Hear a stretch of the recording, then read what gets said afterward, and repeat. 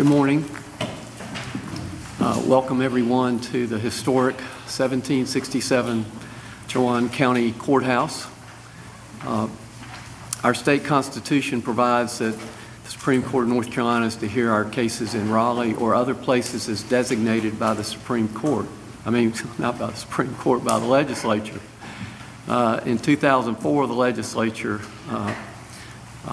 in response to the renovation and restoration of this courthouse, passed legislation saying that we could hold court in Edenton.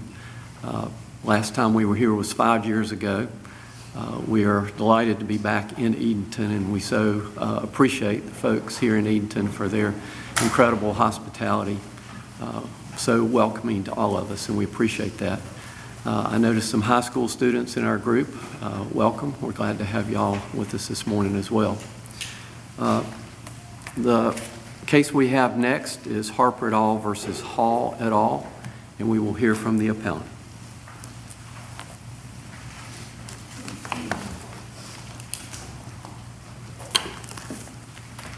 Good morning, Your Honors. I'm Elizabeth Theodore on behalf of the Harper plaintiffs. I'm addressing 3 issues today: the legislative defendant's congressional appeal, their motion to dismiss that appeal, and the plaintiff's appeal of the remedial Senate map. And I'd like to reserve 6 minutes for rebuttal.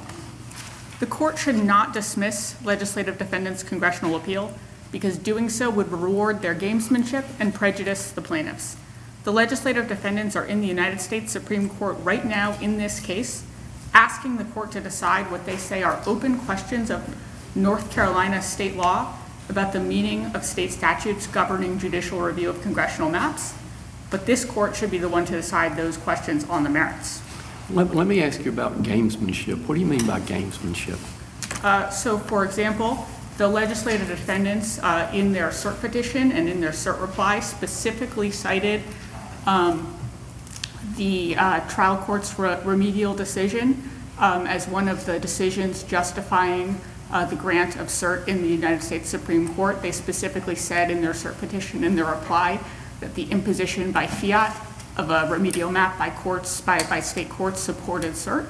And so for them to now turn around, having obtained cert on the basis of that challenge and attempt to dismiss the appeal constitutes gamesmanship, as does... How is that so when their request to the U.S. Supreme Court deals with a federal constitutional issue, not a state constitutional issue, and that federal constitutional issue has arisen regardless of what we decide with regard to the congressional districts at this point?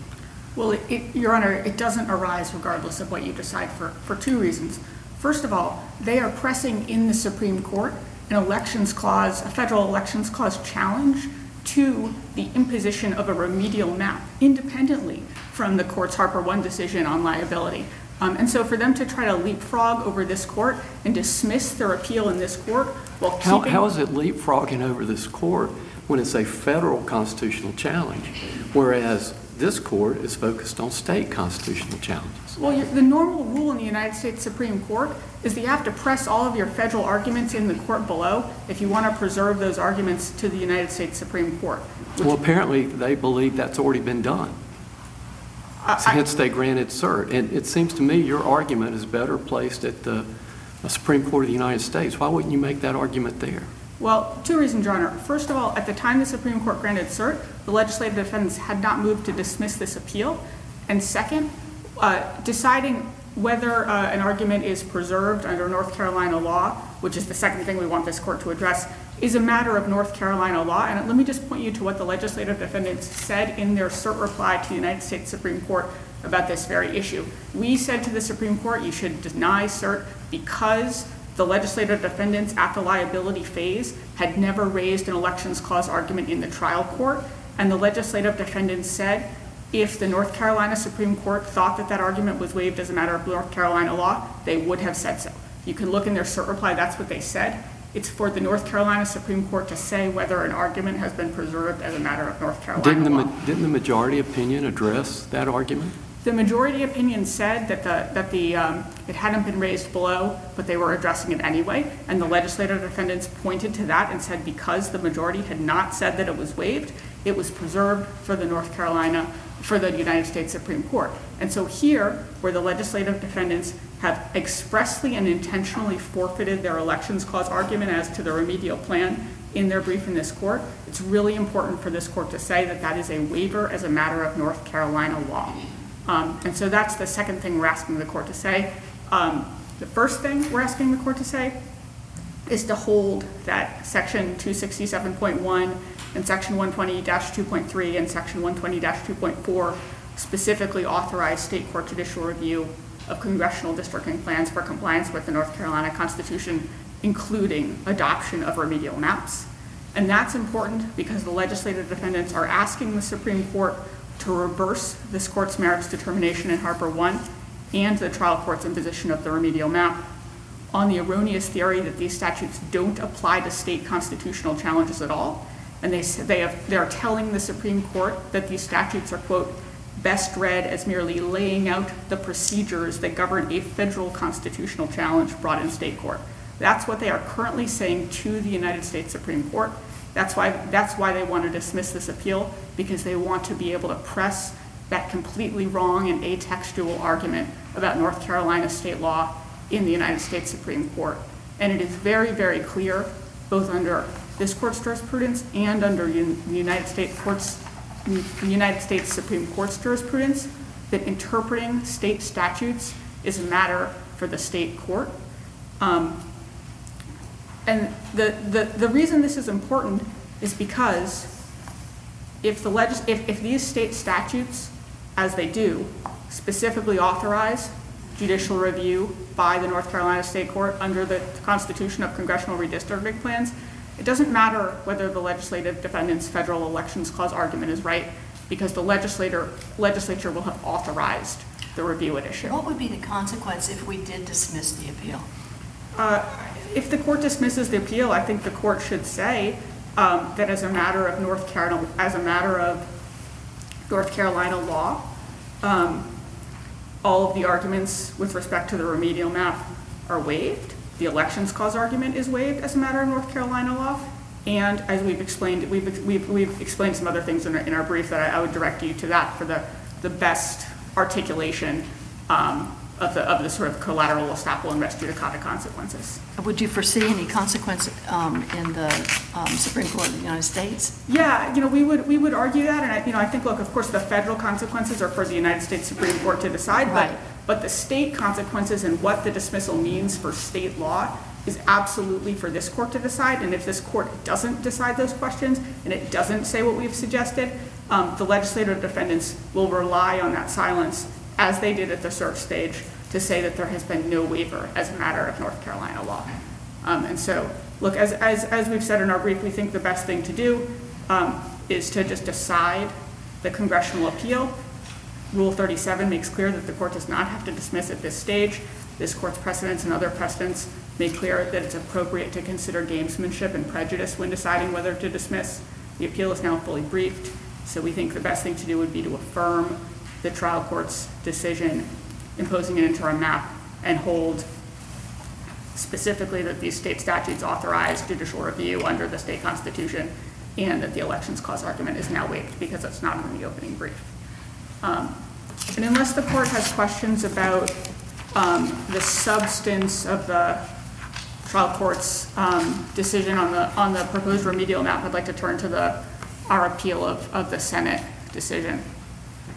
So the standard in Harper for constitutionality is whether voters of all political parties have substantially equal opportunity to translate votes into seats.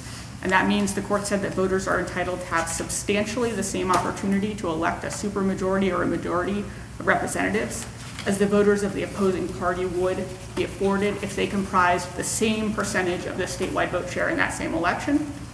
And so the trial court committed legal error with respect to the Senate map because it did not actually address that governing standard. Overwhelming evidence, including the reports of all three neutral advisors, showed that the remedial Senate plan failed that standard and significantly favored Republicans. And I'd say the clearest evidence of the failure to satisfy that standard is in the graphic at page 24. Well, at a more fundamental level, is your argument that the trial court in the remedial order's decision lacked sufficient support, or are you saying something else?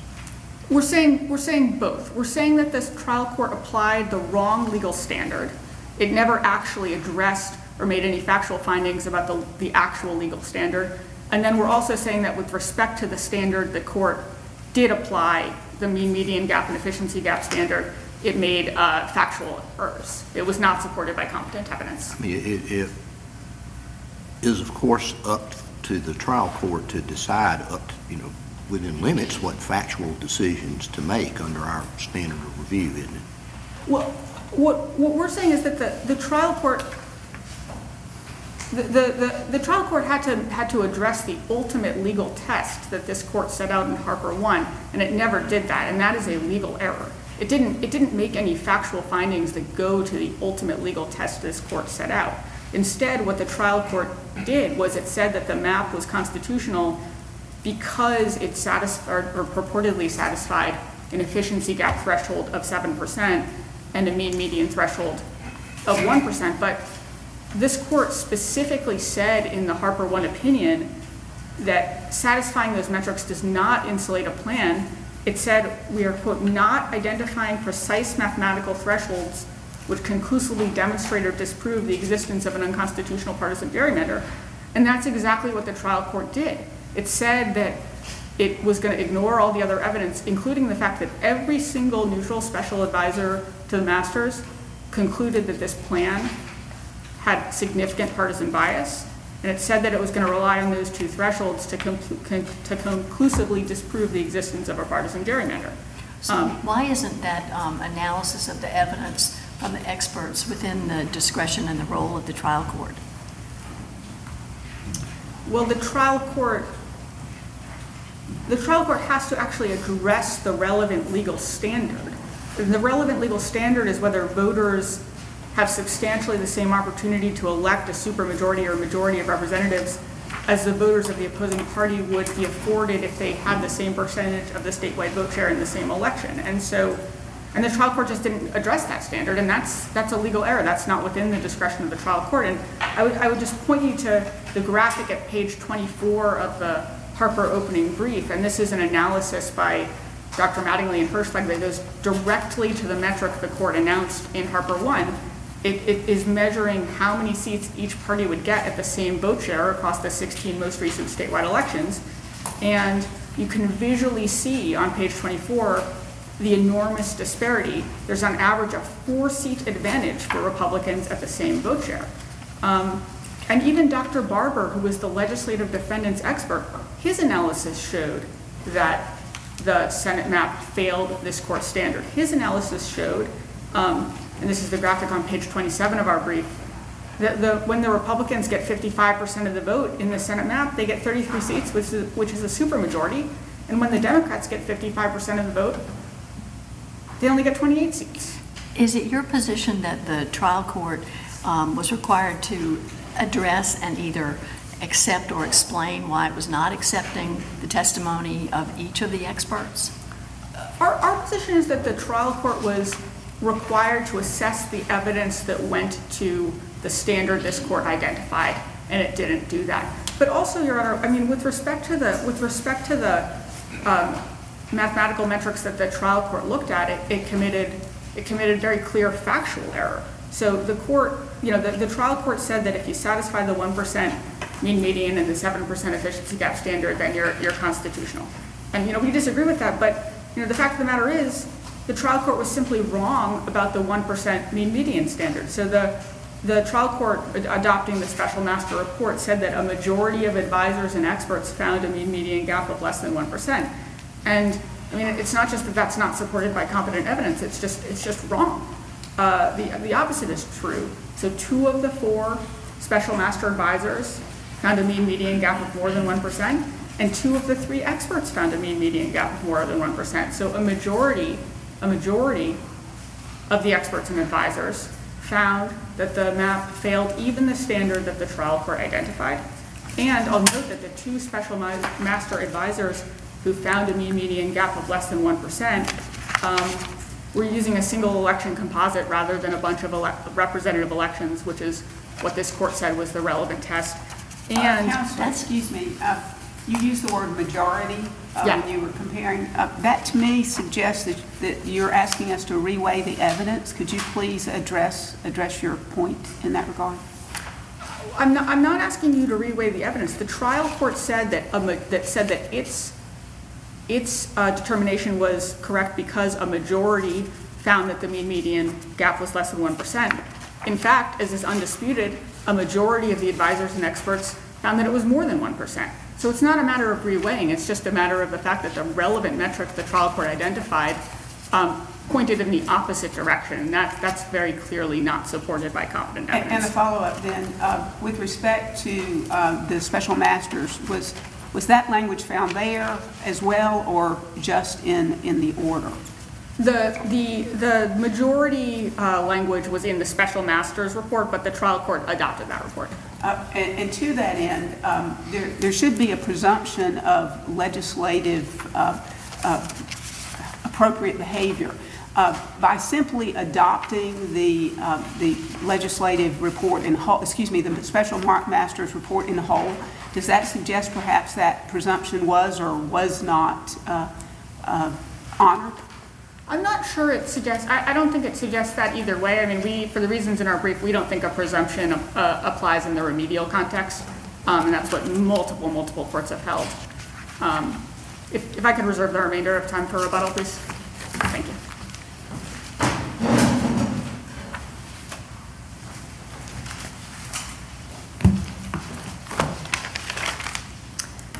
Good morning, Your Honors, and may it please the Court. I'm Hillary Klein, a member of the Chatham-Orange County Bar, appearing on behalf of Common Cause, and I'd like to reserve 3 minutes for rebuttal.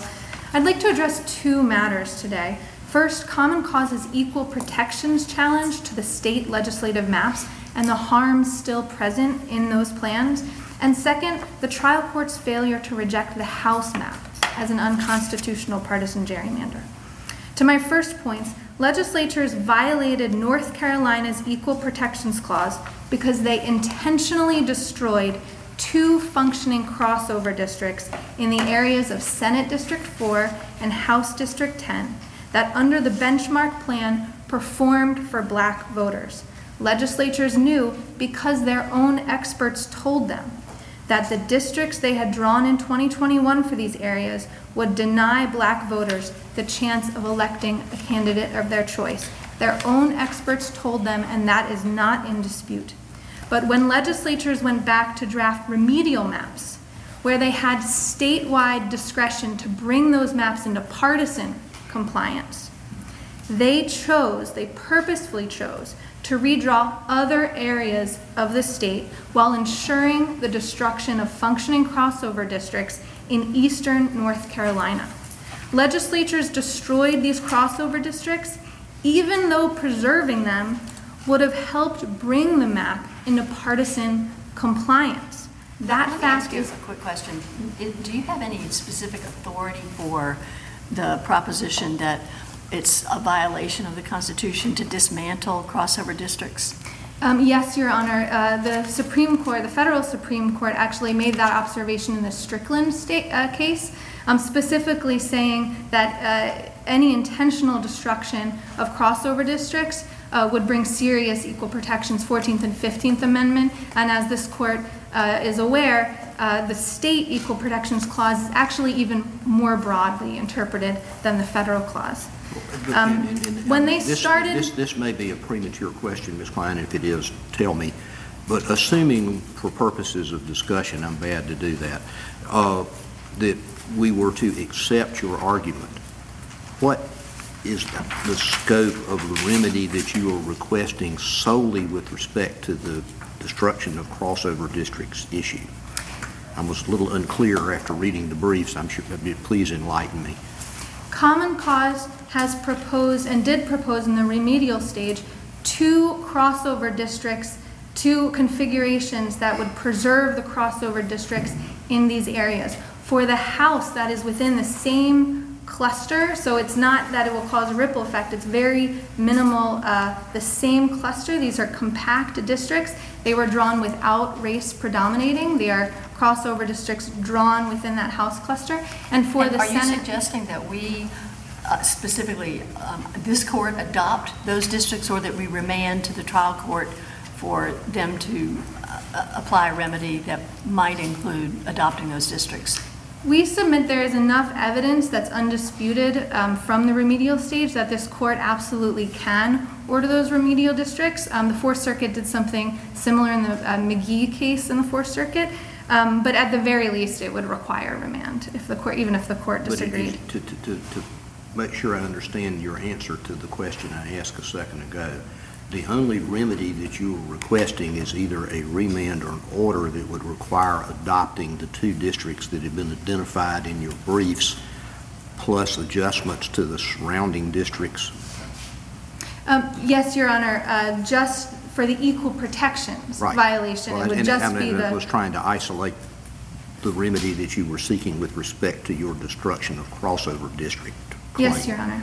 So basically all you're asking is that the 2 districts that you've identified be approved and then any necessary adjustments to surrounding districts be made. That's it.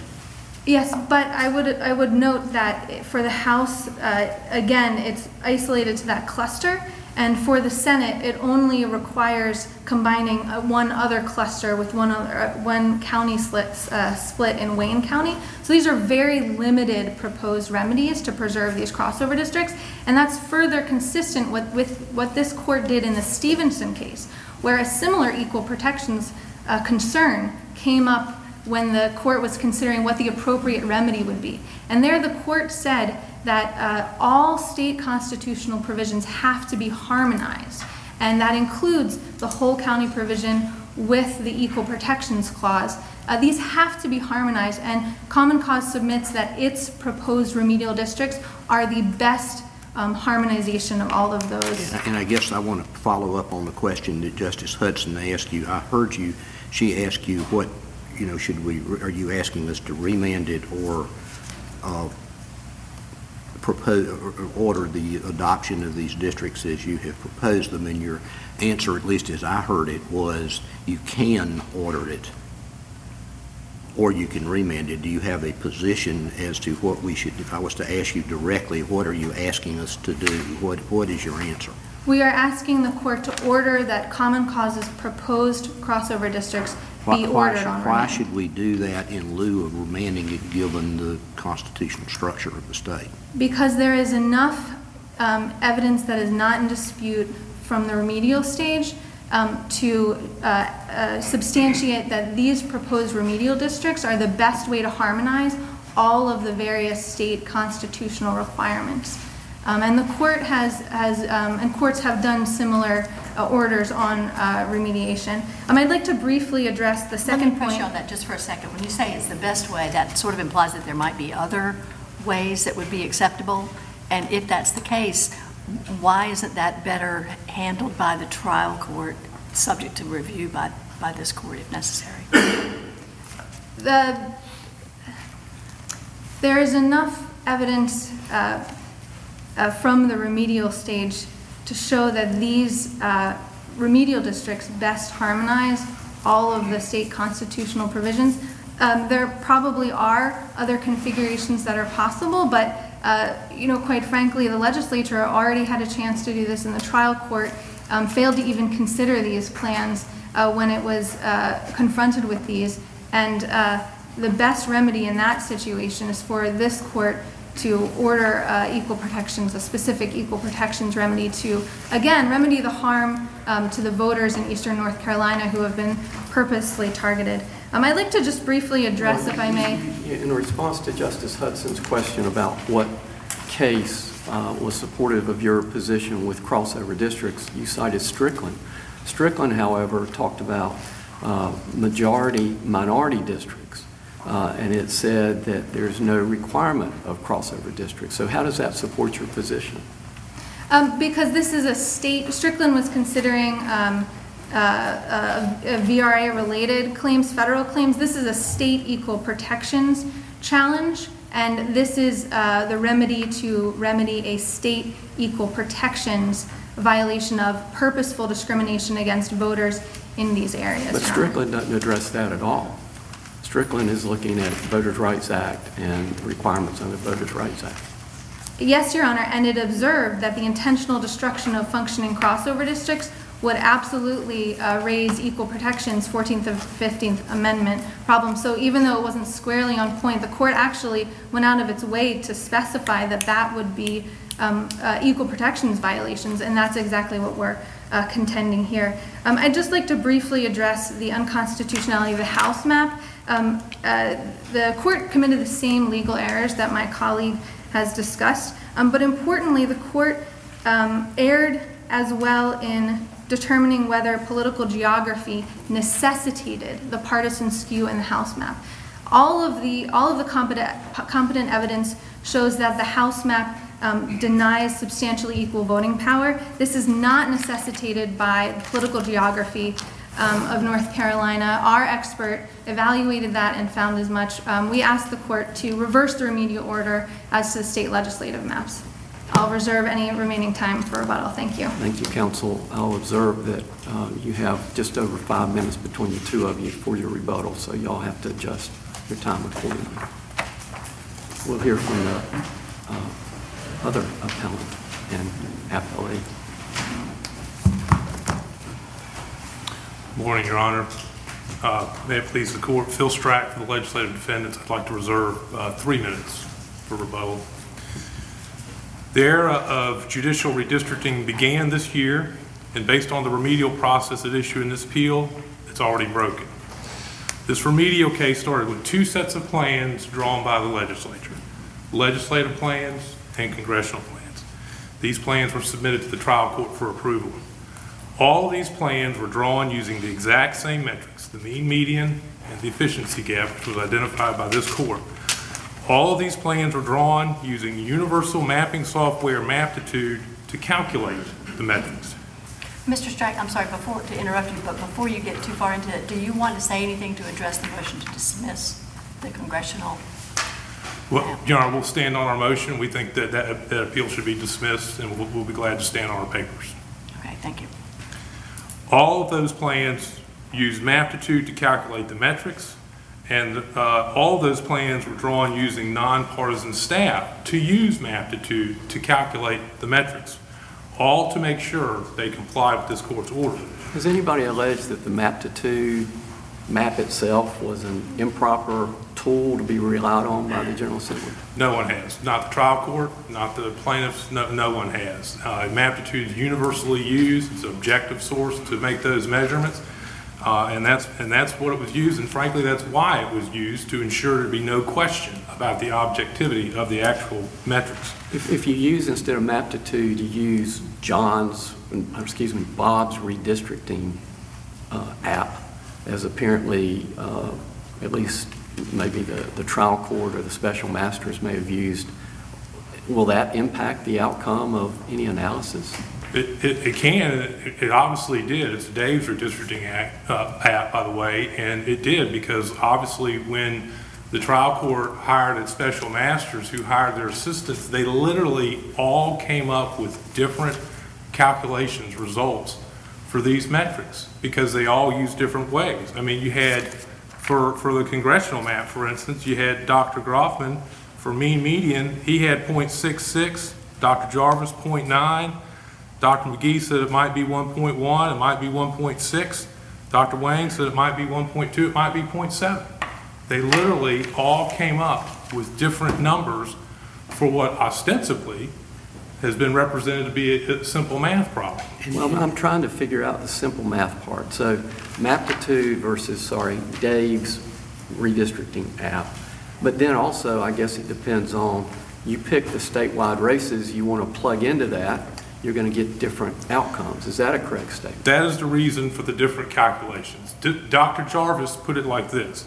He said different. Mr. Strack, I was going to ask you this. Sorry. Please finish answering the Chief Justice's question. The only variable then is which elections are used to conduct the measurement? No, Your Honor. So I thought there was a second one, and I wanted to make sure that was. That's going to be related to Chief Justice's question. So the reason for the different results is because they not only use different election data, and what Dr. Jarvis said was different plans perform differently under different elections. and that is invariably true.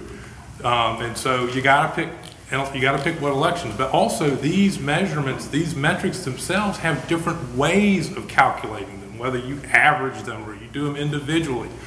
There are literally thousands upon thousands of ways, permutations, commutations of ways to just for these two measures. That's not even counting all the other alleged measures of partisan fairness that this court even mentioned in its analysis. And respectfully, Your Honors, what we would submit is this is no way to conduct constitutional analysis.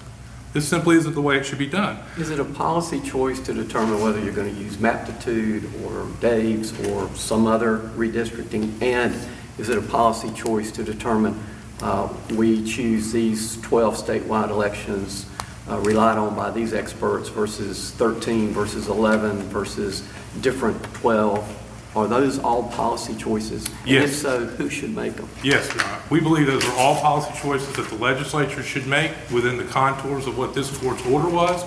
The legislature did exactly that by choosing mean, median, efficiency gap, because those are the two measures that this court gave actually specific guidance about the threshold. And let me, I don't claim to be any more of a math scholar than the Chief Justice apparently does, but it seems to me that the argument that you have made in your brief is that, and my ultimate question is, am I reading your brief correctly, is that once the General Assembly determines how a particular calculation under one of these approaches should be made, that calculation is somehow binding? Is that the argument, or are you making, am I misunderstanding your argument? That's part of the argument. Okay. But what we're contending and what we've said in the brief is that the measure that the General Assembly chooses and the way it chooses to calculate that measure should be given deference. All right, by the and court. deference means, just because we seem to be engaging lots of semantics lots of times, in your view, deference means what? It should be accepted unless it's obviously wrong. Is the trial court given, in a remedial context, given any discretion to determine whether a particular calculation was either inappropriate or erroneously performed in the sense that some other version of the variable ought to have been used rather than the ones that the General Assembly did? I'm sorry if that's a badly worded question. I hope you understand where I'll try to answer it this way, Your Honor. If there had been evidence that Maptitude calculates these metrics wrong, then that's obviously evidence that the trial court could have taken into consideration about whether to accept those measurements. But the General Assembly used Maptitude.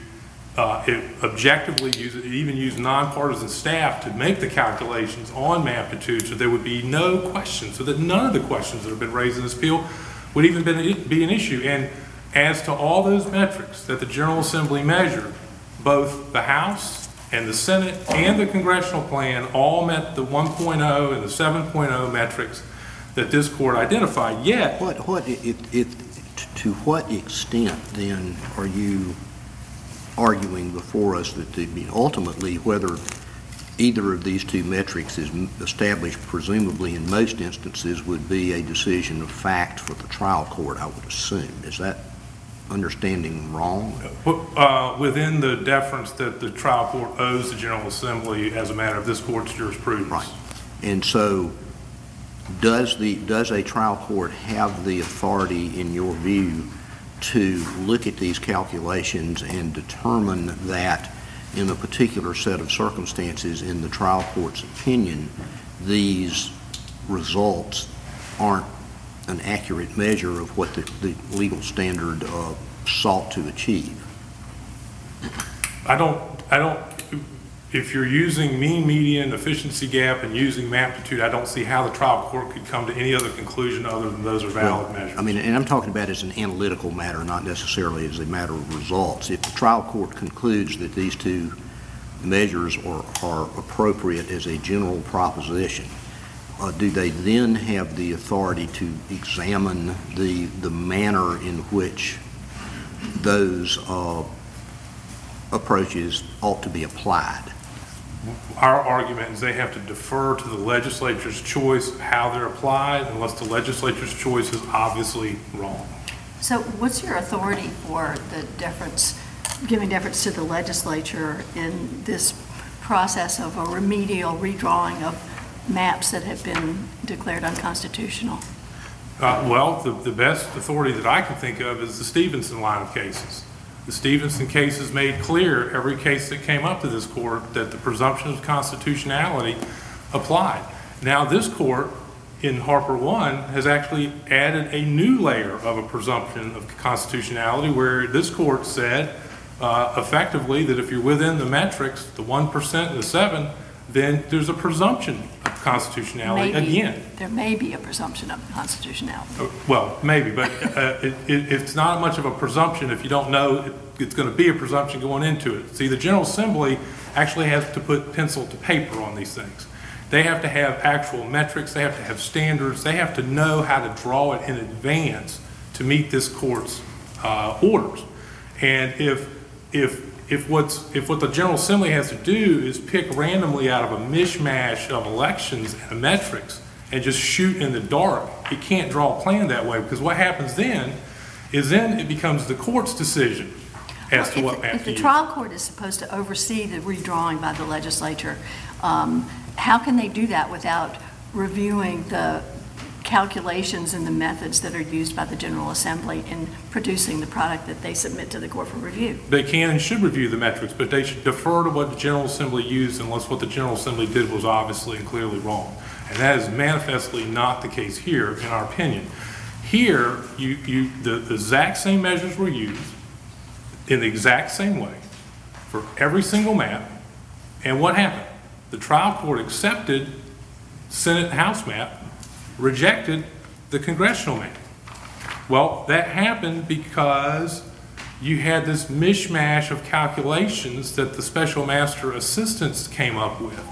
And they rejected the congressional plan and accepted the others, even though on all of the measures, mean, median, efficiency gap, all of the assistants and the party's experts, a majority of them, found that the mean, median, or efficiency gap was within the presumptive guidelines that this very court had set.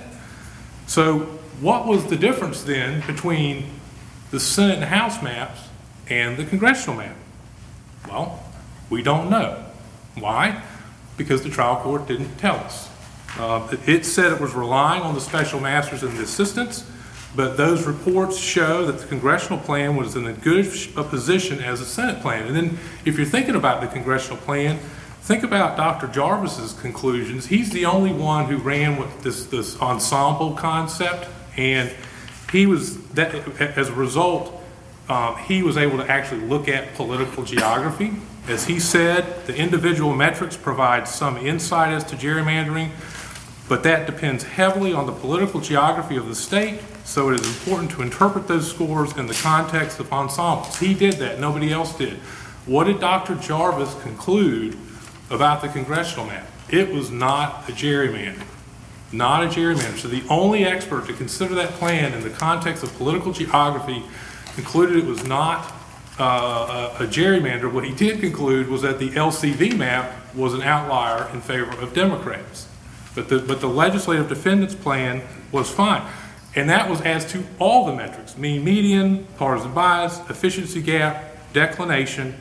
So how do we reconcile? If you're the legislature and you're looking at this and you drew these plans using these measures, how do you reconcile the trial courts approving the legislative plans but disapproving the congressional plan? And respectfully, we would submit it can't be reconciled. In Harper 1, this court noted that in Baker versus Carr, the U.S. Supreme Court entered the political thicket. Based on the remedial process at issue in this case, the courts in North Carolina have now moved past the political thicket and have entered the political wilderness. So now are you asking us to reverse what we said in Harper versus Hall, where we made clear that the overall arching question is whether or not all voters have the same opportunity to translate their votes into seats, and that these measures are one way to address that, but that the court should be looking at the totality of the circumstances. Right, Your Honor. What we would contend is what this remedial process proved is that's not a judicially manageable standard. So you're asking us to reverse what we held in that case? I'm just saying that this remedial process, which is at issue in this particular appeal, demonstrates that what this court gave the trial court is not judicially manageable. What it did is it gave the trial court carte blanche to pick the maps that it wanted to pick based on whatever reason it had, but it wasn't based on the metrics because the General Assembly's metrics were all within this court's guidelines and were all the same for all the maps. Well, let me ask you about another judicially established standard under Stevenson, the question of districts needing to be geographically compact. And in that circumstance, Maptitude similarly has, is it 12 different measures of compactness? And our courts have never said, as the General Assembly can pick one or two, and given a bright line cutoff for Maptitude has to produce a measure that meets this standard on the compactness measures. Instead, the court in Stevenson looked at some of the districts and said that district is not geographically compact and required the legislature to redraw them. Yeah, I don't, in that case, I don't recall that the legislature picked a particular compactness score and said, hey, the court, you should defer this score. Right, but I guess my point is, overall, big picture, we use that method to determine that under the state constitution, legislative districts are sufficiently geographically compact. How is that different than in this situation? We're using a variety of measures, but say to the trial court, ultimately, you have to make the determination of whether or not these plans are fair to all voters across the state. Well, in the Stevenson 2 case, all this court was doing was upholding the findings made by the trial court. I don't read Stevenson 2 as making any affirmative statements about whether Maptitude should or not be used or what measures of compactness are correct or not. That wasn't an issue, and as far as I know, it's never come before this court again. Perhaps, Your Honor, if a map was struck down specifically because the General Assembly chose a compactness measure that the court didn't like, that's a case for a future day. But I don't see how that helps the plaintiffs or the trial court in this situation where objectively, verifiably objective numbers were used out of a software that no one questioned, and yet the trial court came to manifestly different conclusions on maps that use the same metrics. So are you saying, in essence, that by giving deference to the General Assembly's methods and calculations, that the trial court, in essence, is not allowed to weigh that evidence, that that they just have to take it at face value and adopt it if they give deference?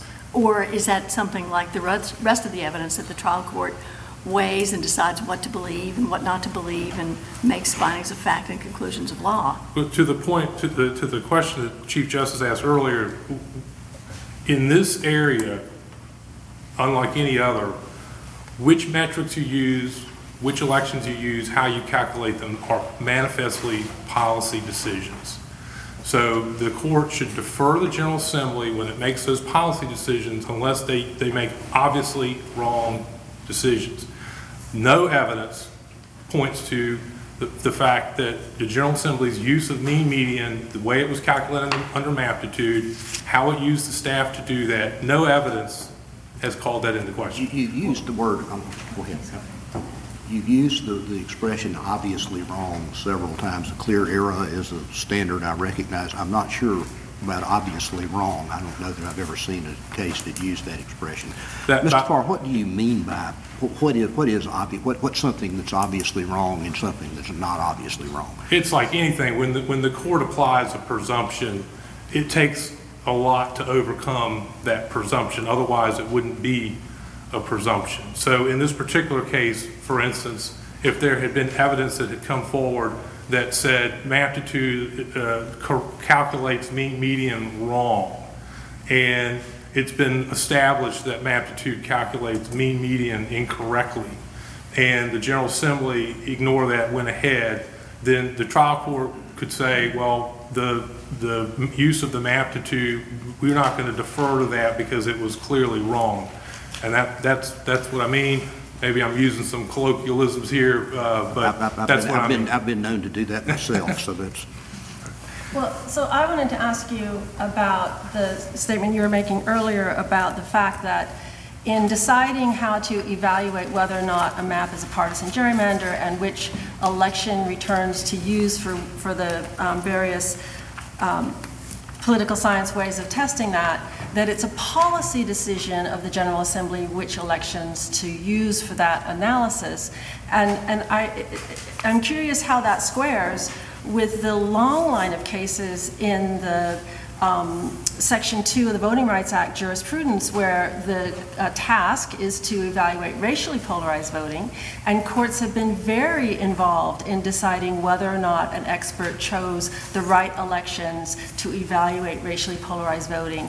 And in fact, in a case in the Fourth Circuit out of Alamance County, the court said that the experts had only analyzed races involving black versus white candidates, and that they needed, as a matter of law, to also analyze elections involving white versus white candidates. So the court there is establishing what types of elections need to be looked at in order to meet the legal standard ultimately approving racially polarized voting. Why isn't the same true here? Well, Your Honor, for one thing, cases involving racial discrimination are based and premised upon specific language in a statute. They are not pulled out of whole cloth out of provisions that say nothing about redistricting. And so the language in the text of the statute by its nature constrains the court and itself provides some limitation on how the court does that. And then obviously once the Congress, in the case of the VRA, has given the courts the specific authority to enforce a particular standard that it has set out in actual text, well, of course, then the courts have the duty to grapple with that and to over time figure out what are the best ways to measure that which the legislature itself has given the court authority to enforce. That is not the case here. There is no fair districts amendment to the North Carolina Constitution. There is no text constraining this court's exercise of the judicial power.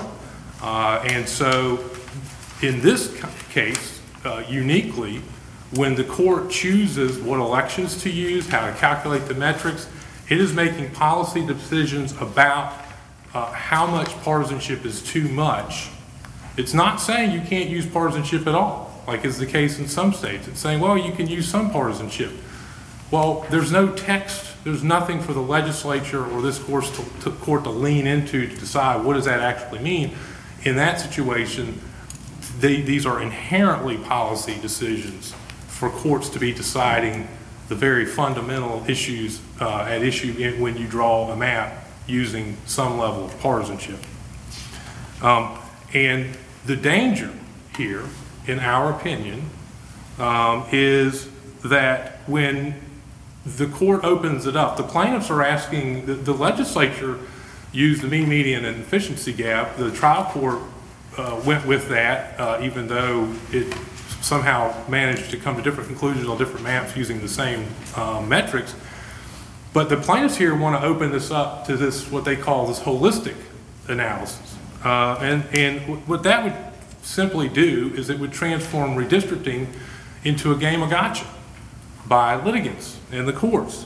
Because there are so many ways to calculate these metrics, this approach would intentionally create ambiguity so that if the political result isn't obtained by a particular litigant of whatever persuasion, then they can come in and ask the court to second guess it. And I guess one of the concerns I've got, and I think I referred to you as Mr. Farr a second ago, which I apologize for, I was looking at him. Mr. Strack, we've got on the one hand concerns expressed that a General Assembly, by virtue of the fact that these calculations are affected by various variables, that the General Assembly, I mean, I don't never like this word, but I'm going to use it, can quote unquote game the system by a selective use of particular elections. You've got that concern on the one hand, and you've got a concern that a plaintiff might try to game the system on the other in the way that you just described.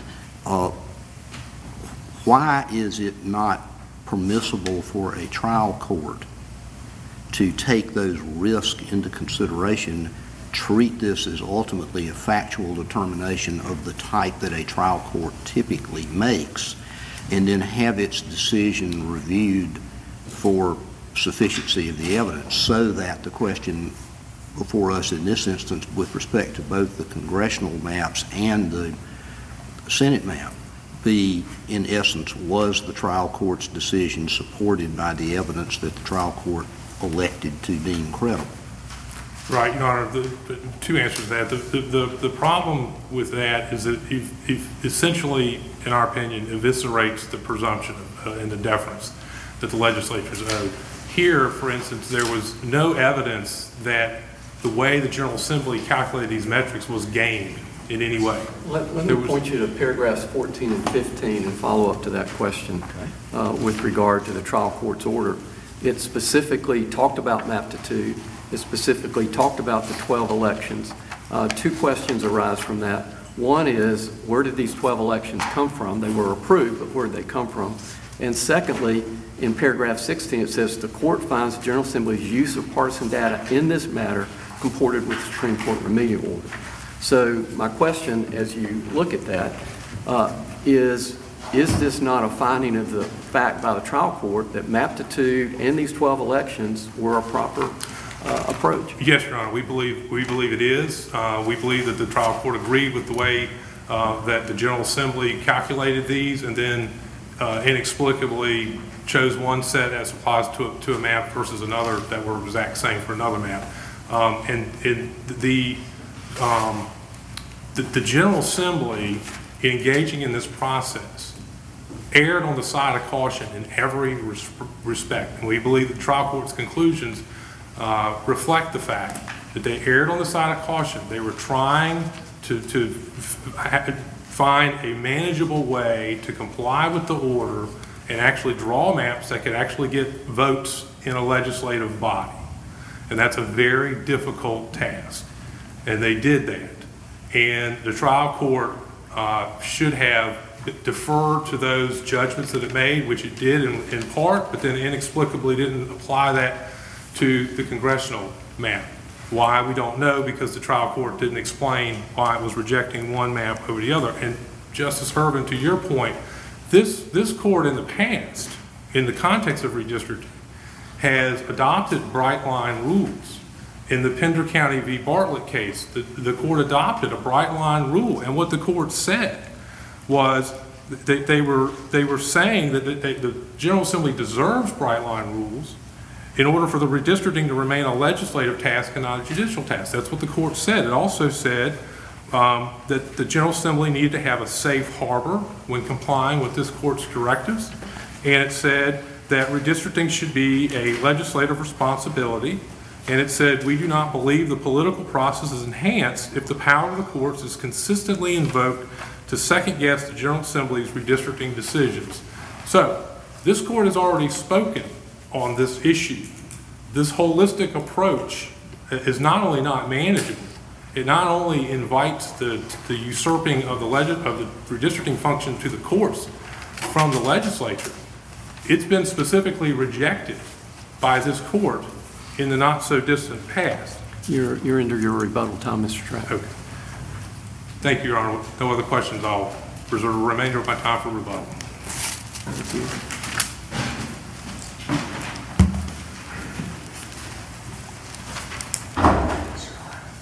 Your Honors, the legislative defendants have made their position clear. They're asking the court to overrule Harper 1 and replace the standard from Harper 1 with a efficiency gap and mean median standard where the General Assembly gets to cherry pick which elections it uses and where you ignore all other evidence. And that's what they just said. That's what the trial court did with respect to the Senate map. It discarded the Harper 1 standard, and you heard no argument from the legislative defendants that the Senate or the congressional map actually satisfies the standard that this court articulated in Harper 1. They conceded the trial court didn't apply that standard. In fact, they claimed that it would be impossible to apply, which is not true. This doesn't turn making maps into a game of gotcha. It's actually not that hard to pass a map that's fair. It's obvious that these maps weren't. They passed on, party line votes. So the problem isn't that the General Assembly can't, not partisan gerrymander. It can. The problem is that its remedial maps, both the congressional and the Senate maps, were dramatically skewed to favor Republicans, as all of the neutral advisors concluded. Exactly the same analysis that led the court to strike down all three 2021 maps means that the court should strike down the congressional and the Senate remedial maps. The chances of picking these maps without intent is vanishingly small. That's what the evidence in the undisputed evidence below showed. And I'd say that the discussion here illustrates why the court should stick to Harper 1 and not, pick one metric that the General Assembly can cherry pick.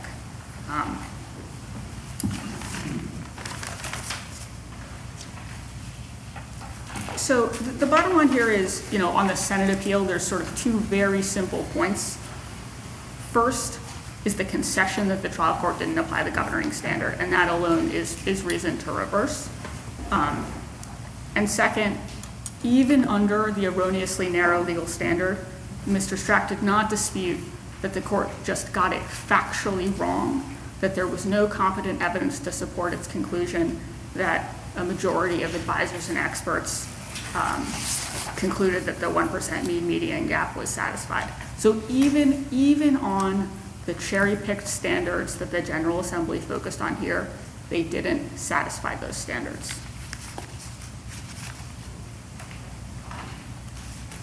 I think the legislative defense also argued that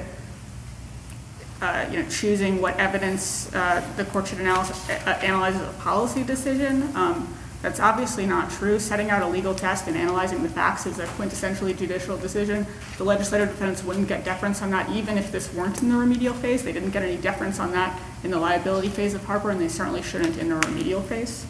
And look, at bottom, the legislative defendants have made very clear that notwithstanding Harper 1, they continue to believe that the Constitution imposes no constraints on the redistricting process at all. The court said that they're wrong. They tried to do it again with the Senate and the congressional map, and this court should remind them that the North Carolina Constitution prohibits partisan gerrymandering and affirm on the congressional map and reverse with respect to the Senate map.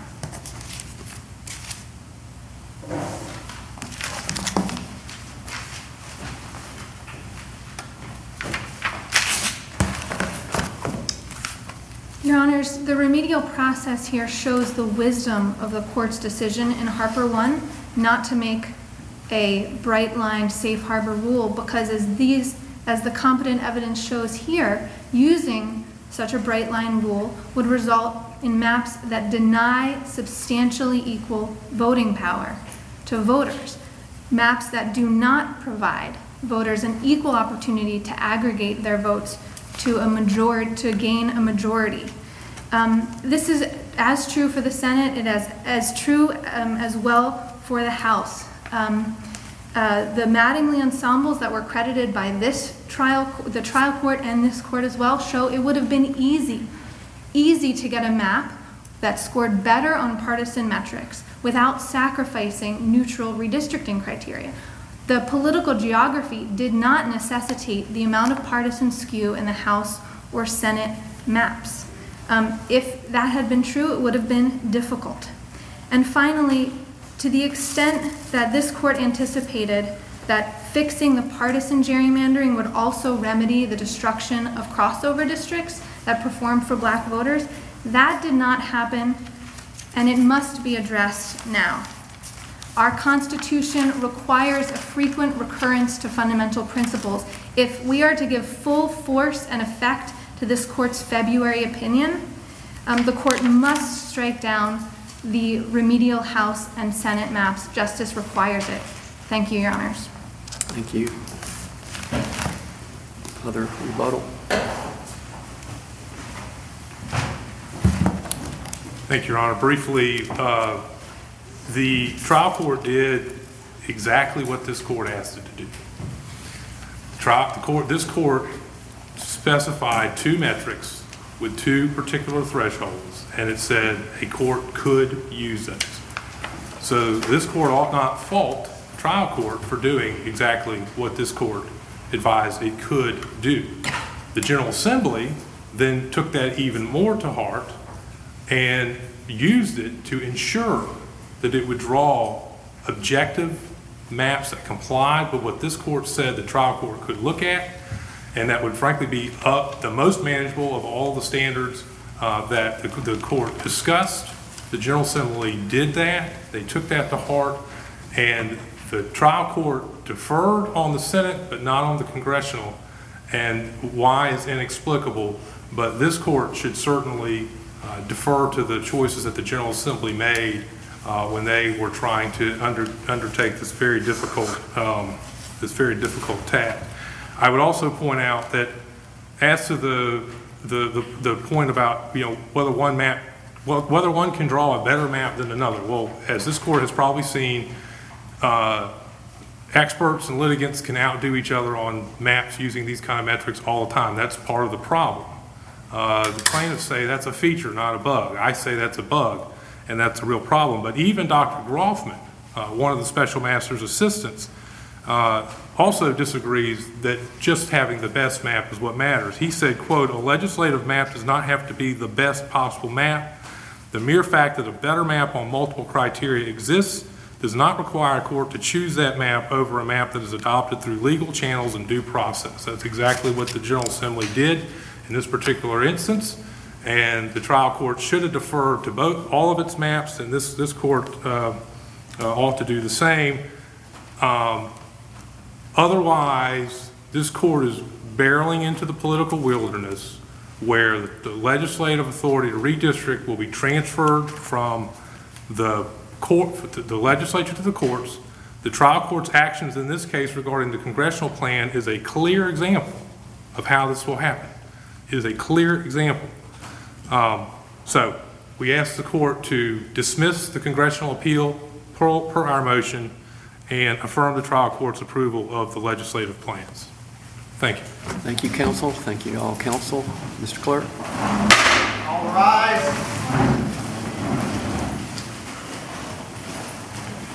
Oh yes, oh yes, oh yes. The Supreme Court of North Carolina will be in recess until the next calling of the calendar. God save the state and this honorable court.